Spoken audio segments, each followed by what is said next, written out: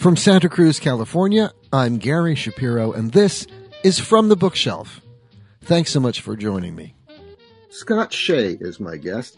His new book is an exhaustive history of popular music in the 1960s and the early 70s in the guise of a biography of the Mamas and the Papas. And it's great, and it's called All the Leaves Are Brown, How the Mamas and the Papas Came Together and Broke Apart. Scott Shea, welcome to From the Bookshelf. Hey, Gary. Appreciate it, man. I'm happy to be here. There's so much in your book, and I really, really loved it. And obviously, you did a lot of research. There's a moment in your book, in the story of the Mamas and the Papas, where Michelle Phillips says to her bandmates, "I will bury all of you." And does it happen? That's what occurred. You sure did. So for this book, which is so well researched, I mean, who did you talk to? I spoke to a lot of, I didn't get to talk to anybody that like Lou or Michelle. They weren't really available. When I started working on this book, I was unsigned. I was unagented. I was just writing it, So they were pretty, I approached them. I tried to get them. I couldn't get them, but I spoke to people that played with them. Dick Weissman, who played with John Phillips in the Journeymen, which is his pre-Mamas and the Papas band. I spoke with Pat LaCroix, who was with the Halifax Three. That was Denny's pre-Mamas and Papas band. I spoke with Steve Barry, who produced, who was a session musician and songwriter with P.F. Sloan, and worked for Lou Adler. And I spoke with Jill Gibson, who was Michelle's temporary replacement in the summer of 1966 after John booted her out. So, you got to talk to her? Yeah, and a few other people, that Barry McGuire, a few others that were in that scene. Just to give me a feel for it, and Michelle had kind of put all her thoughts into an autobiography that came out in the mid 80s. John did too. So, that was a great source of information. Would love to have preferred to have talked to him, but, they kind of nail it all there. It's a story that, needed updating, I felt. It had, really nobody has done anything in a couple decades. Nothing, when I sought to write a book, this kind of fell into my lap, and I looked up material. I didn't see anything written in this century. So I was like, oh, well, there you go. This is probably a good subject to write about. Yeah. Well, and you did a great job. It was Thank you. Very fun read. And as I was saying in my introduction, it's not just about the Mamas and the Papas, because you leave no stone unturned telling the story of who they encountered, and then therefore we have to hear the story. We get to hear the stories of the Byrds and the Buffalo Springfield and the Doors and everybody else. It's Creaky Alley.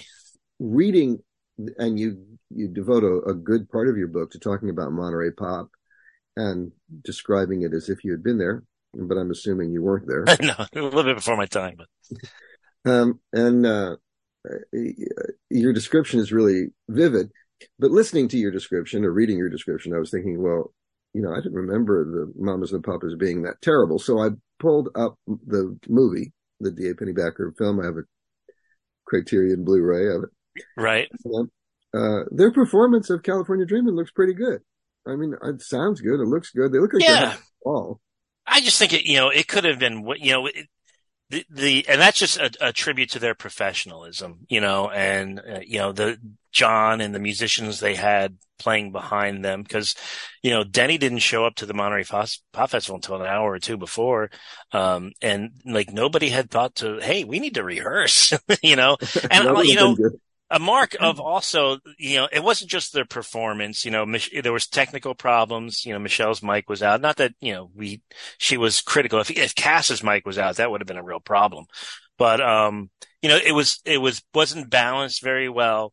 I think a lot of that is to Jimi Hendrix just absolutely going, tapioca on his guitar, just smashing it to pieces.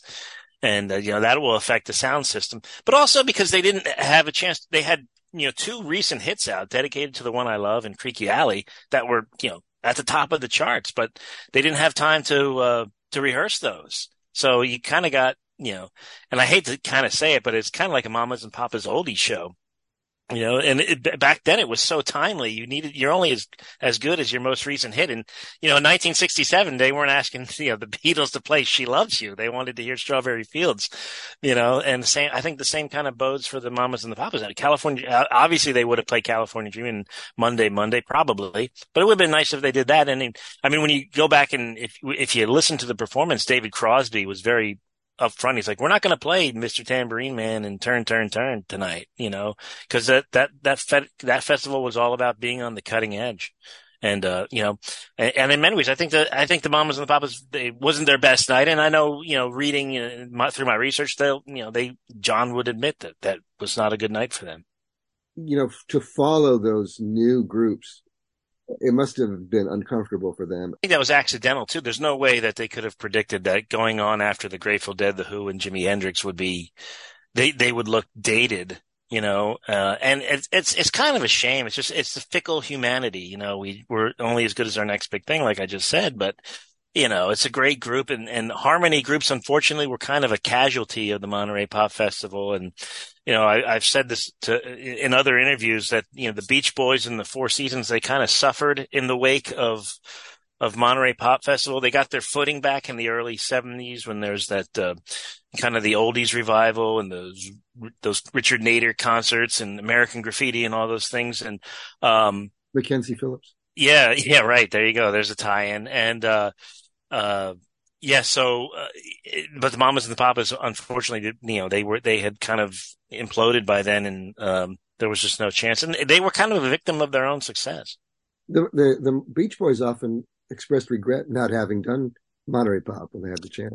And they were slated very close to the end there to come on, and they just Brian Wilson at that point, and it was just so squirrely in his decision making, and just didn't want to really leave the confines of the studio. And I think Mike Love was he was just not into that whole scene, and I think he was kind of the de facto tour leader at that point, and Carl and them. I think they just kind of mutually agreed that this would not be a good scene for us. With revisionist history, if they came back and they all dressed differently and played, deep tracks, probably would have gone over really well. But, they would have come in the striped shirts and the, singing Little Two Scoop and, It's really strange. And whenever I think about the 1960s, which is every day, it's amazing how much happened in such a short time. I mean, your story is a long story, but it really only is like a 2-year saga of their rise and fall.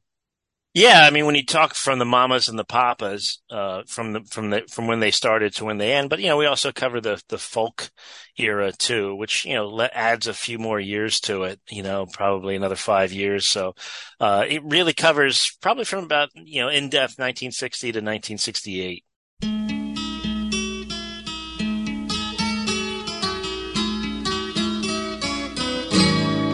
All the leaves are brown, and the sky is gray, I've been for a walk on a winter's day, I'd be safe and warm, if I was in LA, California dreaming of such a winter's day. Stopped into a church. It's amazing when you get to your book and you talk about 1965 and the first Mamas and the Papas single, California Dreamin', comes right at the end of 1965. Mm-hmm.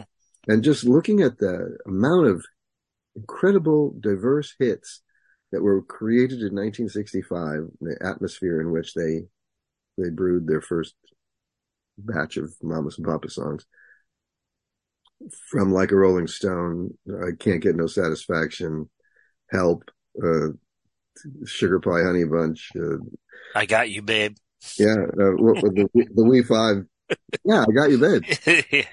And then not only that, okay, so then that's another example. So there's not only I Got You, Babe, but also shares All I Really Want to Do, which was a great record too. Yeah. My favorite version of that song. But tell me about California Dreamin'. How did that record happen? Well, it was, and it's funny because you say it's a long process, but it took about 2 years. John wrote it in 63. when he was still with the Journeymen. And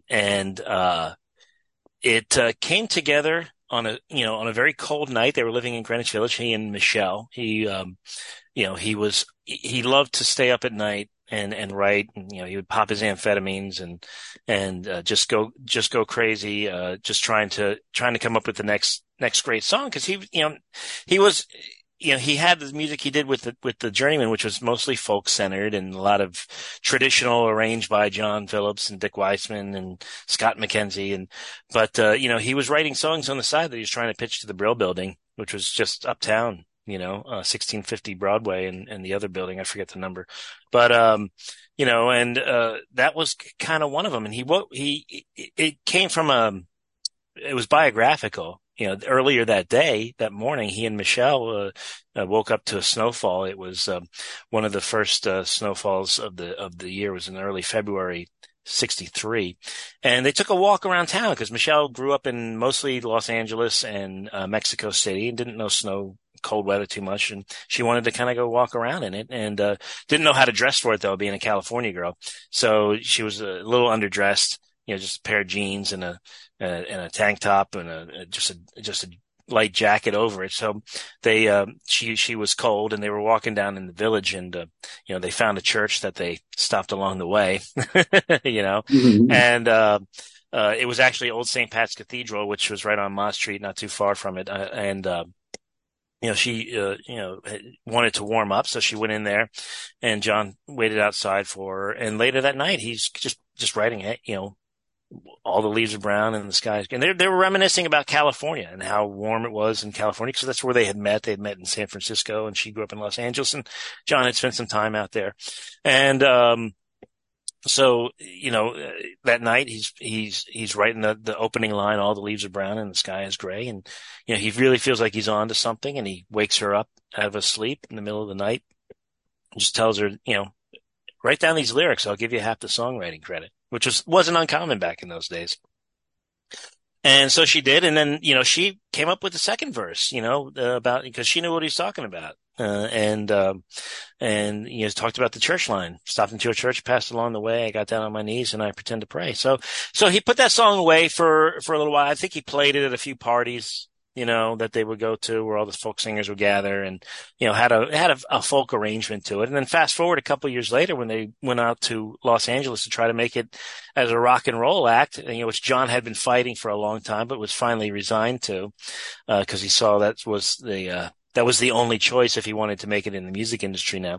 So he pulled it out, and went on a couple of auditions, and eventually played it for Lou Adler, who loved it. And they worked on it with Barry McGuire first, because he was their hot act. He had just had Eve of Destruction, which it was the definition of an organic number one. I mean, that song was so raw compared to what was coming out at that time, and it was really controversial. I mean, most of this, our society was probably in favor of the Vietnam War. And this was kind of the first song that said, no, this is not right, and I'm against this. And, it was a very polarizing song. I think it even polarized a lot of the owners at Dunhill, and, just made a lot of them uneasy. So, but they wanted to follow up with a song, maybe a touch less controversial. Right. And then, they brought John in, and the Mamas and the Papas, and not only did Lou like the sound, he liked John's writing. So, they brought him in, and they did a bunch of John Phillips songs. And then when they were in the playback and John heard Barry singing it, he's just like, oh my, Barry's a good singer and all. He definitely got a unique sound, but, Denny sings this so much better. And so he talked Barry out of using that song, and he used another one. They did end up recording it and putting it on an album. And it was the first ever recorded version, but, they had released. So there is a version of Barry McGuire singing it out there. Yeah. Oh yeah. It's on his, This Precious Time album. It's a deep track, as they say. Now, and is it the same track that the Mamas and Papas used? It is. It's the same track. There's a couple differences. There's a harmonica solo, which they replaced with a flute solo. The Mamas, the background vocalists, they keep going when he says stopped into a church I passed along the way. They go, stopped into a, they echo that, the call and response, which they eliminated on the Mamas and the Papas version. And it's funny, if you listen to the song on headphones in stereo, now this is for all you audiophiles out there, put it on in stereo and you listen to it, you'll hear right at the beginning, like a half second of Barry's original lead. They didn't swipe it all the way, so you'll hear Barry saying, oh, for all the leaves are brown. And then you'll hear everybody else come in. It's kind of funny. But, so, they had released Go Where You Want to Go as their initial single, but, they played it for Lou and Lou's like, we got to pull that and put this one out. It took it had a long climb up to the charts. It didn't go number one, but it went top 5. And, I think it was released in December, and I don't think it started charting till around February or March '66. But it's definitely come summer, late spring, summer. It was all over the radio, and what a great time for a song like that to be on the radio. It's a song that's so, it's just in our blood. And I wonder what was the song that kept it from getting to number one, or what were the 2 songs that kept it from getting to number one? Do we remember those songs as well? Gosh, off the top of my head, I don't, but I can look it up. Yeah. You know what I mean? It's just one of those great records. Well, there was such competition back then, I'm sure it's a great song. It's probably like something by the Righteous Brothers or, There was a lot of great music then, that's for sure. Probably the Beatles. The Beatles were always. Yeah, probably the Beatles or, maybe the Stones. Yeah. So, are there early versions? Have you ever heard any of the, early versions of California Dreamin', the folky version? No, I didn't. I got to figure out the arrangement I watched an interview with P.F. Sloan, who had, the time I started writing the book, he had passed away. And he also put out an interesting biography. He's a really interesting, flaky character, but he talked about, he came up with that introduction. They brought him in. He was kind of a wonder kid, he was a very good musician and a great songwriter. And, I think he had a bit of a contentious relationship with Lou Adler, but Lou recognized his talent and he knew that we got to bring, P.F. Sloan had written Secret Agent Man and, a bunch of other, hits, for Johnny Rivers and some others and the Turtles. And, so they brought him in to just kind of give the song a rock and roll arrangement because John was in a very folk arrangement. It was very rigid, and, didn't have all that. Rock and roll guy. Right. Yeah. So they brought him in and he came up with that, with the arrangement. And then he also came up, he knew every great song needed a great intro. I mean, even today and, in the 80s and 90s and definitely in the 50s and the 60s, to have that hit song, you had to have that intro that captured everybody. You think of, do you believe in magic or Hard Day's Night with that guitar, just something that just grabs your ear. So, Tambourine Man by the Byrds. Right. Yeah. Mr. Tambourine Man. Absolutely. Great song that influenced John greatly. And, so he came up with that right on the fly. He had John hold some notes on his guitar and he played that over it. I'm not a musician, so I can't tell you the keys. I had it all written down when I was writing the book. I had to have my brother's a musician, so he would explain a lot of that to me. So he, in that interview, he just kind of broke down how that all went, and how that all played out and, gave it the rock and roll arrangement, which they did originally on Barry, and then they recorded a couple days later with the Mamas and the Papas, and they knew they had something big. Well, when you see pictures of the Mamas and the Papas, they look like pictures of the Beatles. I mean, when you see pictures of the Beatles or you watch Hard Day's Night or Help, the Beatles seem to love each other, and I think they did love each other. Mm-hmm. You see pictures of the Mamas and the Papas, they look like they love each other. And in Monterey Pop, as I was saying, they look like they're having a blast up there. Yeah. Denny leans over and says something to Cass, and she cracks up in the middle of the song. But did they love each other or hate each other? It depends on what day you ask them, I think. There was definitely a lot of love there. Denny and John, especially Cass and Denny. And then, and I think Michelle and Cass, I know during their time together, it was contentious, obviously, with the whole Denny situation. For anybody who might not know, right before the band hit it big, Denny and Michelle, who was married to John Phillips, had an affair, or I wouldn't say an affair, like a tryst, And, Right at this, of the moment of the forming of the band, right, right? right after they got signed, it had been bubbling under the surface till then, and if people read the book, they'll know what I'm talking about. Yeah, But, they it will. came to light shortly after they signed the contract, and it almost really sunk them. And, I think really, it was a testament to John and Denny's friendship that they say things, you or I would probably kick the guy out, punched him in the nose or just give him the cold shoulder, but I think, the rise of California Dreaming kind of brought them together. And also, Michelle, Cass and Michelle, their relationship became tensious, because of that tryst, because Cass was in love with Denny and her love was unrequited. Denny did not feel the same way. He loved her as a friend, but was not in love with her romantically. And I know Michelle and Cass, later on after the breakup of the band, and they both had young children, they grew very close. And I think, in fact, the night before the night Cass died, her last phone call was to Michelle to tell her how good her performance at the Palladium had gone in London. So, yeah, and then John and Denny had their ups and downs, but I think they were always very close. When John reformed the Mamas and the Papas in the early '80s, he brought Denny in, and he was their lead singer for a while, and until he grew tired. I think John was always a very difficult guy to work with, especially after drugs, So, but yeah, there was just, you put yourself in that position, man. It'd be hard for anybody to go on under those circumstances. And, just the Mamas and the Papas were a great band, but they were kind of a lazy band and they just kind of ran out of gas. I think that had a lot to do with it. And I think Cass saw the writing on the wall and wanted to just kind of move on and dream a little dream of me, which came out in their last big hit in '68. That was her springboard for her and the label to say, okay, Cass is the hot hand right now. Let's go with her. That must have galled John Phillips. Oh, for sure. It was his idea to do that song.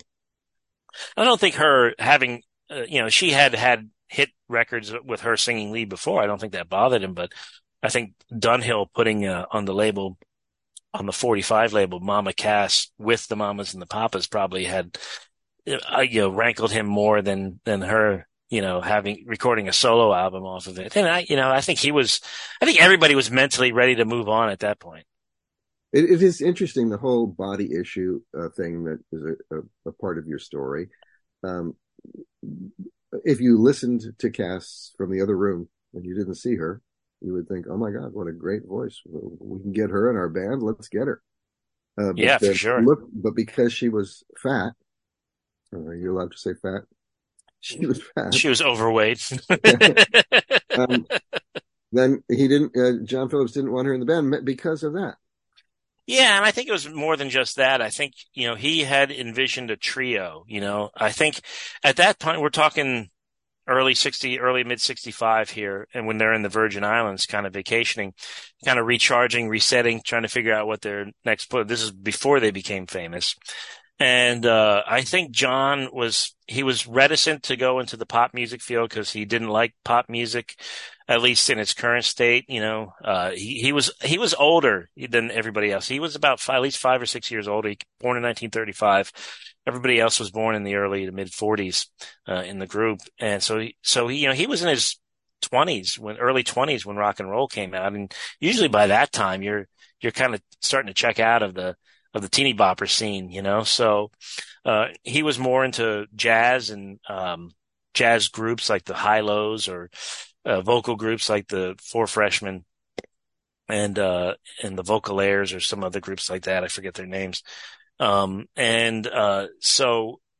he kind of had to be dragged kicking and screaming. He was not overwhelmed by the Beatles. He did not take to the Beatles like everybody else did. And, I think in his mind, he wanted to kind of go Peter, Paul, and Mary, because Peter, Paul, and Mary had survived the onslaught of the British invasion. That kind of wiped out a lot of the folk music scene that was going on in Greenwich Village. David Crosby and Stephen Stills and Peter Tork and Jim McGuinn and so many others were part of that folk music scene, because that's kind of where the zeitgeist of the early rock and roll had gone in the early 60s, because rock and roll music had gone kind of corporate by then with guys like Bobby V and Paul Anka and Bobby Rydell, all of whom I love. I love those guys. But, I think it was off-putting to a lot of those guys who came up with Elvis and Jerry Lee and Little Richard and Chuck Berry. And the Beatles kind of reined them all back. They kind of brought them all back. Like, oh, we can make good rock and roll music, again.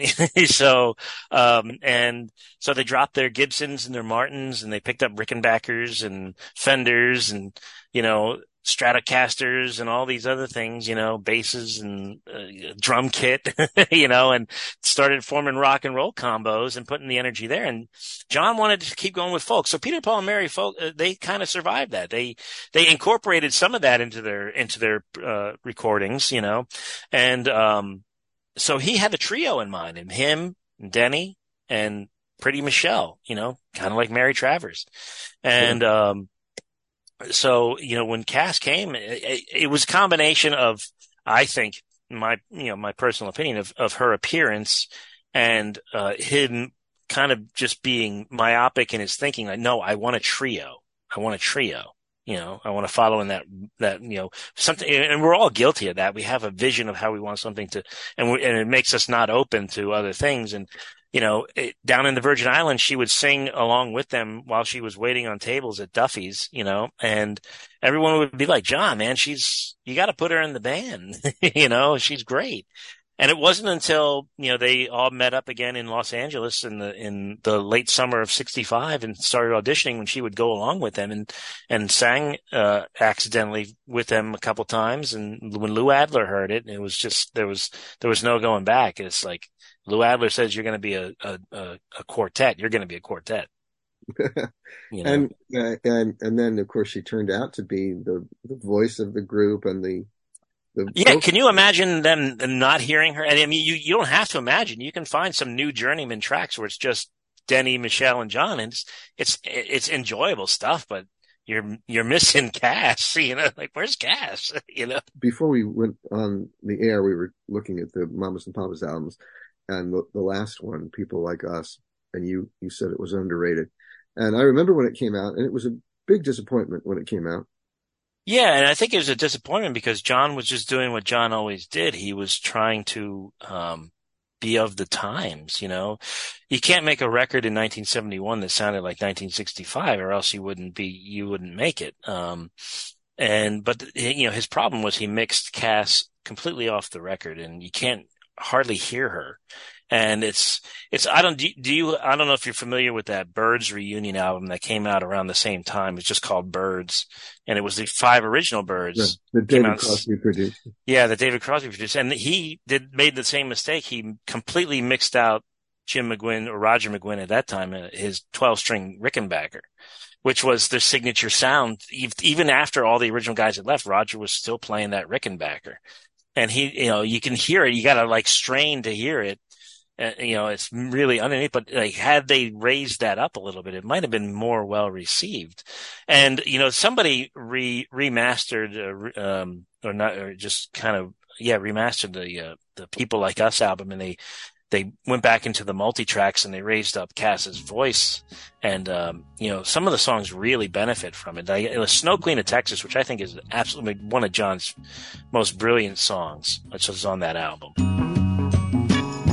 Snow Queen of Texas left Paris in a cloud of smoke.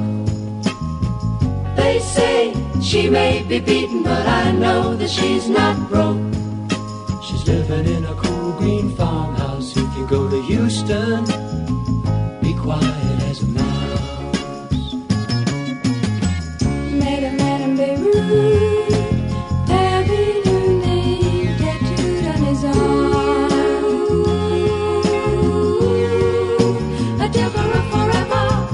Of Spanish leather, I never meant you any harm. I'm on my knees, Your Majesty. Snow Queen, save a cold kiss for me. I'm on my knees, Your Majesty. Snow Queen of Texas left Paris in a cloud of smoke. be beaten, but I know that she's not broke. She's living in a cool green farmhouse. If you go to Houston, be quiet as a mouse. He brought in a group of session players that were mostly jazz musicians and ex-Motown session musicians to just kind of give it a more R&B feel. And that was just not what the Mamas and the Papas were about in the 60s. So I think a lot of people didn't like it. And, being a big Motown fan and, early 70s jazz fusion and funk and, soul and rhythm and blues, I love it. I think it's just, to me, it's like ear candy in a lot of places. There's, a few duds there, but, most albums have that unless you're the Beatles. What role do you think drugs played in the lazy factor that you mentioned about them? Well, for John, it was big. It was massive. He was, his father was an addict. His father was an alcoholic, a lifelong Marine who was a functioning alcoholic when he was in the Marines. But then when he was discharged, his health just went completely south in the late 30s, and right before World War II. And, when they discharged him for health reasons, it just, he became a dysfunctional alcoholic. So it ran in his family. I think his mom even developed a drinking problem too later on. And, so, when he got hooked and he started doing drugs in around 1960, late 50s, early 60s, when he got introduced to marijuana, and then it just grew into LSD, which grew into cocaine, which grew into heroin, and, just got into the harder stuff, just absolutely, crippled him. And he spent more time trying to catch that next high. And he put, as we see in the late 70s, put more energy into being a drug dealer, than he did into making music. Cause he had a few bad runs there. He released a solo album on Dunhill on a Warlock subsidiary they created just for him. Cause Dunhill wanted him to be in the picture. They knew how great he was and what his potential was. And so they created a subsidiary label just for him, and just only his solo album, one other album came out on it. And then he signed with Columbia, and then that deal kind of fell through. And then he did the reunion album with the Mamas and the Papas. And then, he started working on this musical about space that just ate up his time. He got his creative juices flowing, but when that got, it was absolutely, I have that was released, the recordings for that, and it's just terrible. It's just, especially for a musical. I can't imagine Broadway buffs really taking it. And it got really panned. It was an Andy Warhol Broadway production. So that should just lead you to how strange it was. And it just didn't last very long, a couple of shows.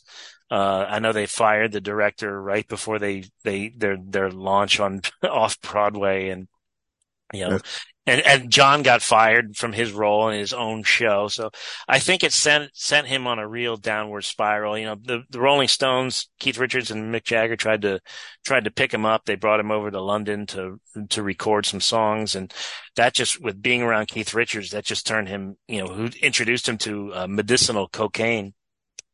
And that just sent him on a downward spiral, and, got him to the point where the DEA arrested him, for his, drug dealing, bogus prescription plans. And, it saved him, cause he ended up going cold turkey and getting clean. But then he also, like a lot of people in that situation do, they turned to something else. So it turned to drugs and alcohol and cigarettes, and that eventually, ended it all too short. I think he was only 60. He was about to be 66 when he died. It's a great book. I really love it.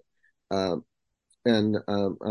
enjoyed speaking with you. Thanks so much for spending some time with us. The book again is called All the Leaves Are Brown: How the Mamas and Papas Came Together and Broke Apart, and the author, Scott Shea. Thanks again for being with us from the bookshelf. Scott. I appreciate it. And if you don't mind, and just tell everybody they go to scottsheaauthor.com, and Shea is spelled S-H-E-A. I'll link you to all my socials and the places where you can purchase the book any place they sell fine books. Scott Shea, author of All the Leaves Are Brown: How the Mamas and Papas Came Together and Broke Apart. I'm Gary Shapiro. This is From the Bookshelf. Another great vocal group from the era of the Mamas and the Papas was the Association. An important member of the Association was the singer and songwriter Terry Kirkman. He was the writer of several of the band's hits, such as Cherish and Everything That Touches You, as well as a vocalist for the Association.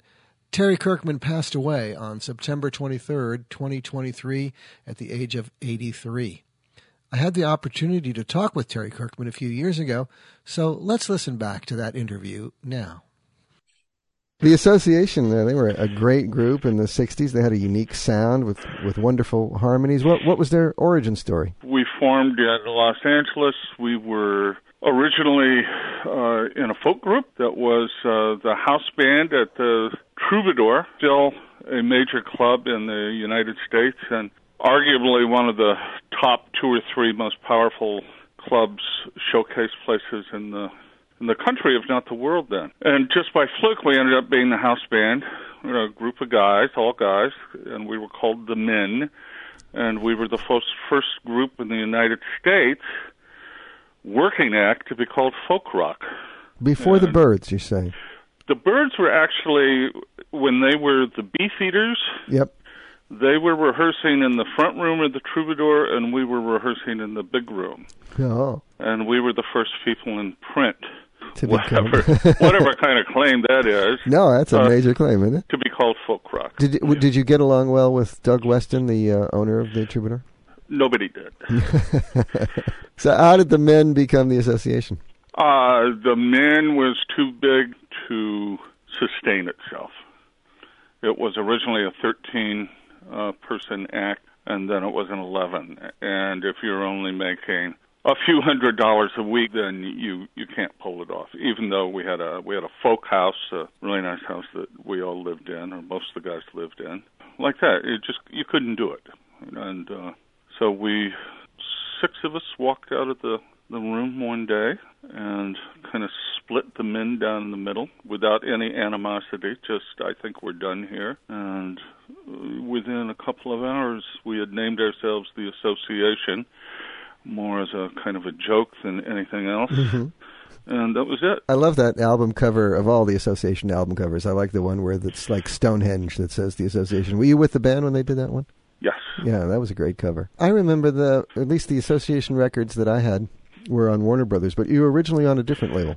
We were on a label called Valiant that was actually formed around us and 2 other acts. Shelby Flint, who is a wonderful female singer, who has been one of the highest paid studio singers in Los Angeles for all these decades. And I don't remember who the third act was.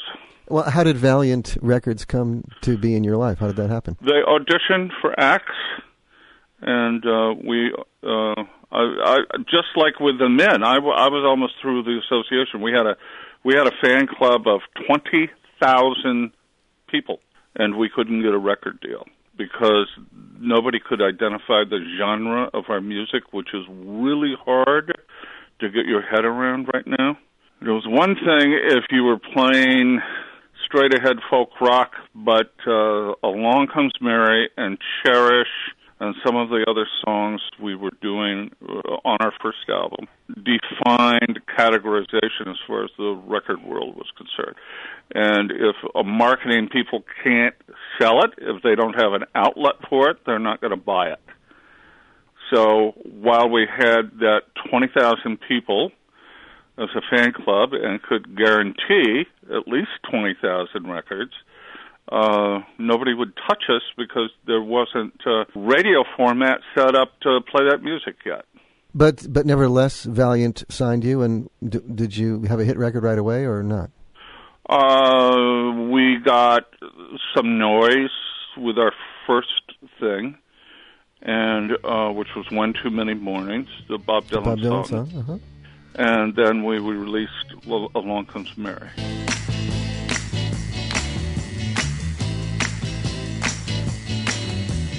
Every time I think that I'm the only one who's lonely, someone calls on me.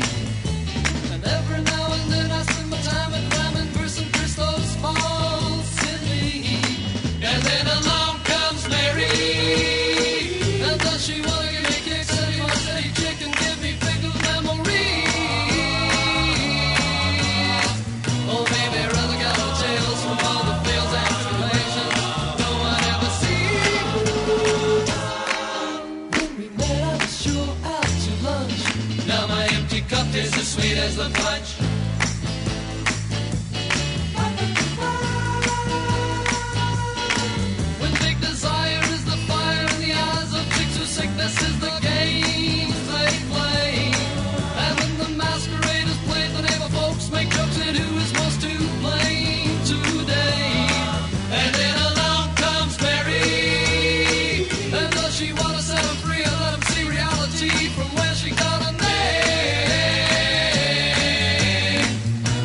they struggle much when told that such a tender touch of hers will make them not the same. When we met, I was sure out to lunch. Now my empty cup is as sweet as the punch. Now, I remember seeing you guys on the Smothers Brothers show. We were quite close with the Smothers Brothers. Yeah? Yeah, Sherry Smothers, their sister, lived in the big folk house with all the rest of us.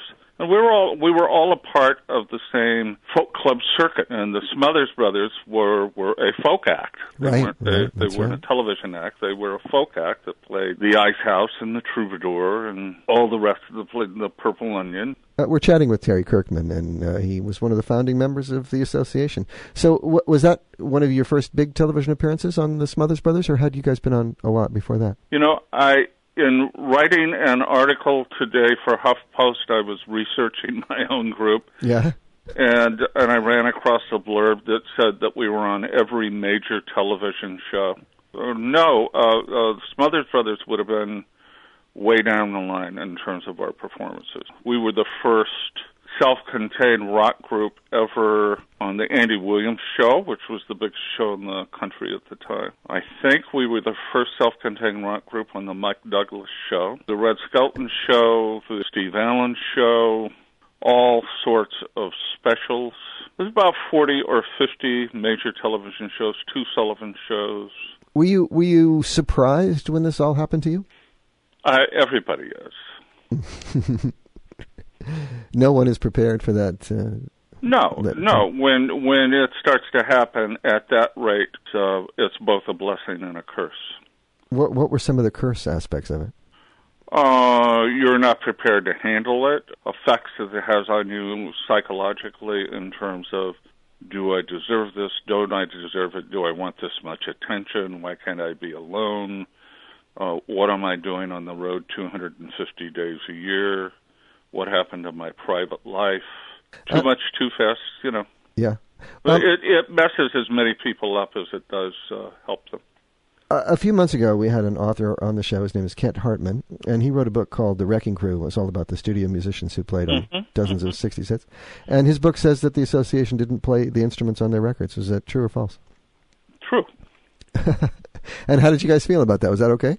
No, it was, in our first album, we had studio musicians and ourselves. Our second album, we played a lot of our own instruments. And once we got into the Warner Brothers thing, Warner's wanted our albums done like clockwork. So the playing that we did with Valiant was more on our own terms.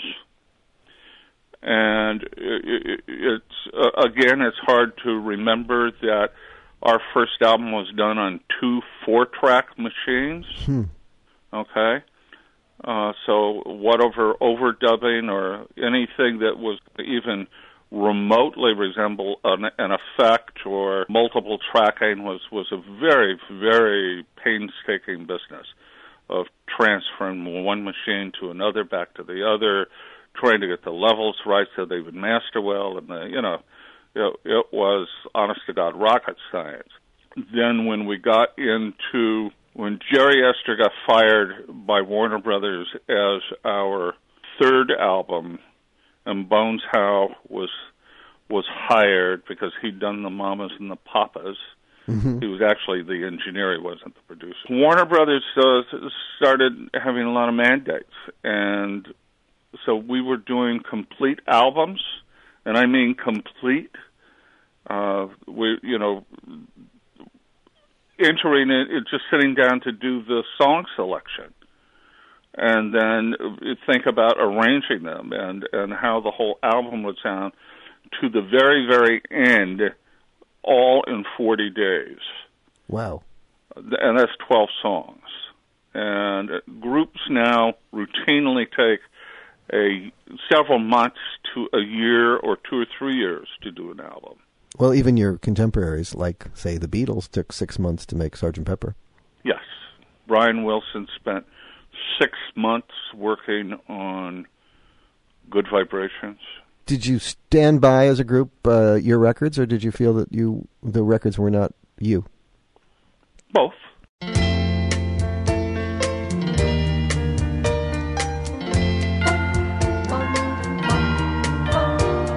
Cherish is the word I use to describe all the feeling that I have hiding here for you inside. You don't know how many times I wish that I had told you. You don't know how many times I wish that I could hold you. You don't know how many times I wish that I could mold you into someone who could cherish me as much as I cherish you. Cherish is the word that more than applies to the hope in my heart each time I realize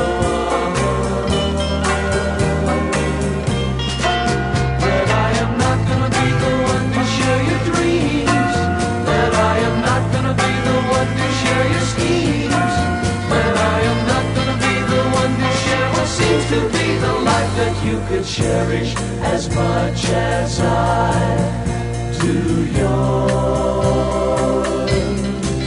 Oh, I'm beginning to think that man has never found the words that could make you want me, that have the right amount of love. You recently wrote in the Huffington Post about Cherish, and I sort of think of Cherish as a slow song, but you said it was too fast. It was certainly faster than I heard it in my head when I wrote it. And it wasn't a particularly danceable tune, which saddened me.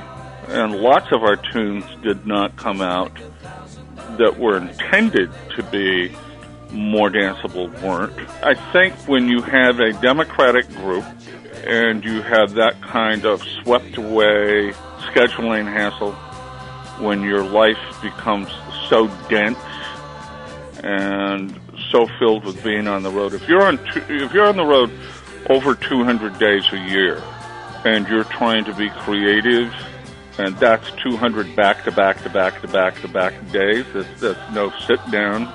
Very, very rarely more than 3 or 4 days of sit down, like being in a town where you're not hopping on a plane or getting on a bus or driving off someplace. It was we were carbon. To someone who could cherish me as much as I cherish you.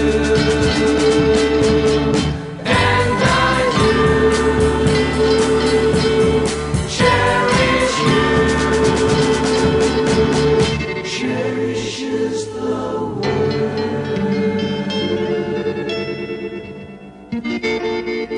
By the time I left the group, I was so burned out, and not from drugs and booze.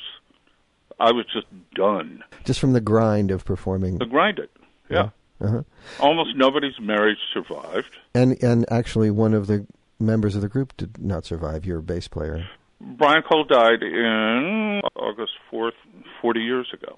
72. And then you left the group shortly thereafter. Was there a connection?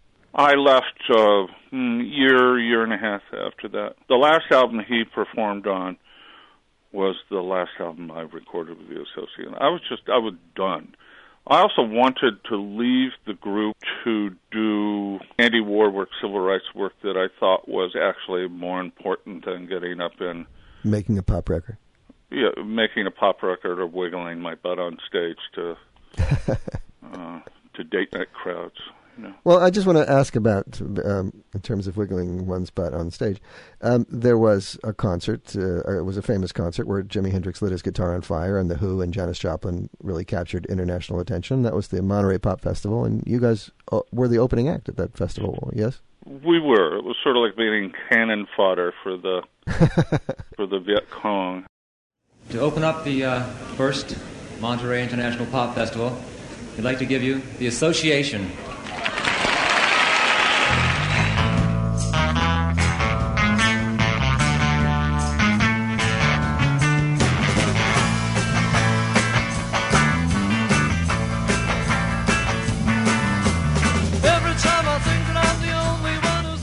We were sort of the sound check, lighting check. That's a really frustrating topic for me. It always has been. We had just finished an album.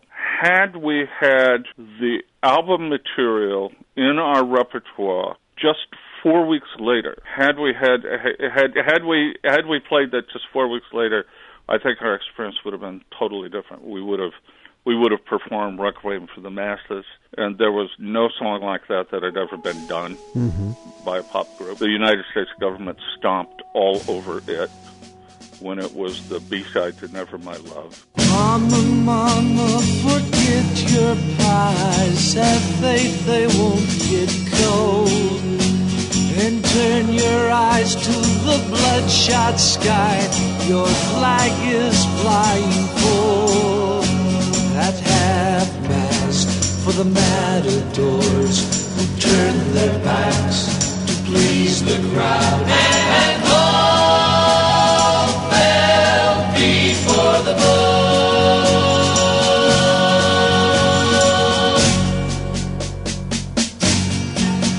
Black and white were the figures that recorded him. Black and white was the newsprint he was mentioned in. Black and white was the question that so bothered him.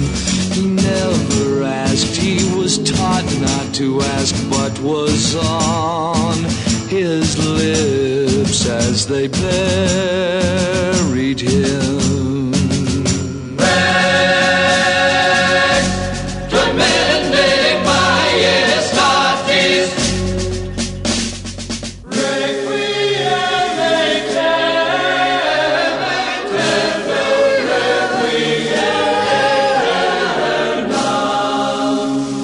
Major markets flipped it over. Requiem for the Masses is an anti-war song. Right. Two of us begged the group not to do it. We had a little piece of shtick that we would do in date night crowds that was called the Association Machine. It was just totally wrong for the Monterey Pop Festival. But we sang well, we performed well, and kind of got cut out of the mix. But a lot of people, Otis Redding, or Nero, lots of people walked away from that festival really unhappy about what had been represented up front and what they got in return.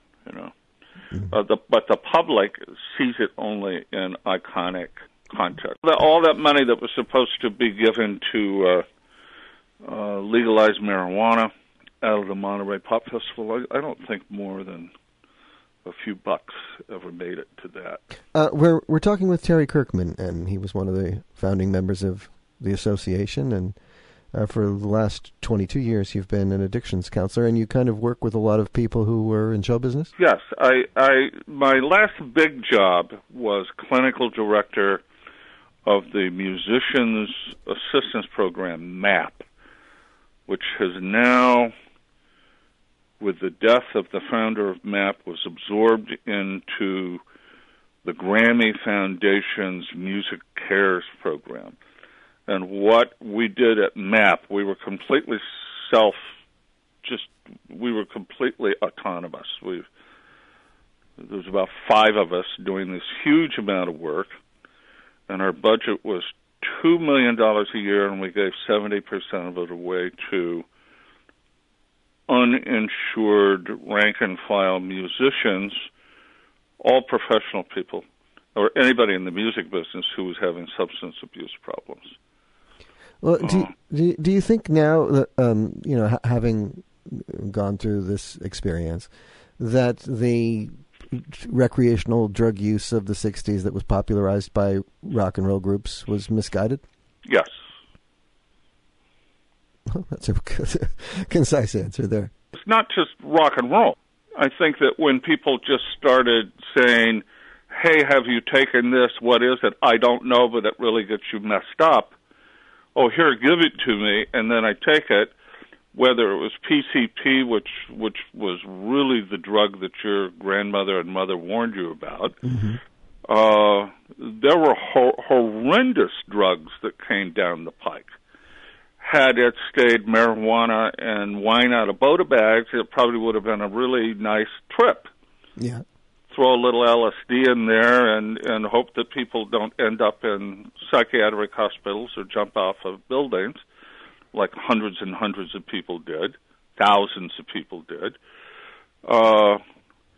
But San Francisco, in all of its just absolutely stunning, wonderful peace and love vibe, which lasted about 2 years,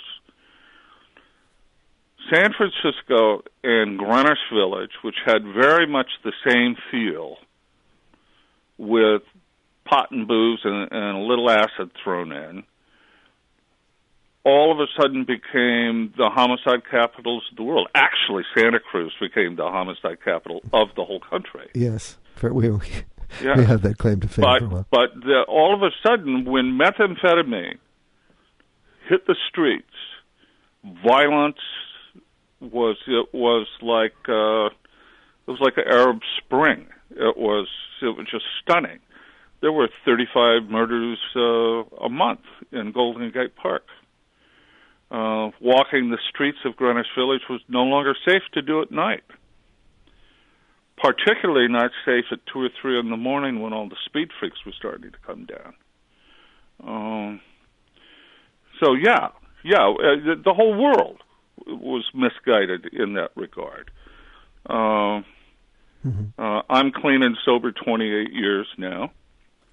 Glad to hear it. And when I was 32, I had 36 dead friends. Mm-hmm. So you can't just say, well, whoop-de-doo, it's really cool to be high. Buddy Arnold, the guy who created MAP, the Musicians Assistance Program, he billed himself as the world's oldest living Jewish junkie jazz player. He'd been in every federal prison for, writing bad script and selling drugs and stealing, stuff to get high. Buddy's motto was, don't buy the lie, it ain't hip to die. When I was 32 years old, I had 36 dead friends. The late Terry Kirkman, singer, songwriter, drug abuse counselor. He passed away on September 23rd at the age of 83. That's it for this week's From the Bookshelf. I hope you enjoyed the program and will come back and see us again next time. I'm Gary Shapiro. Take care. See you soon.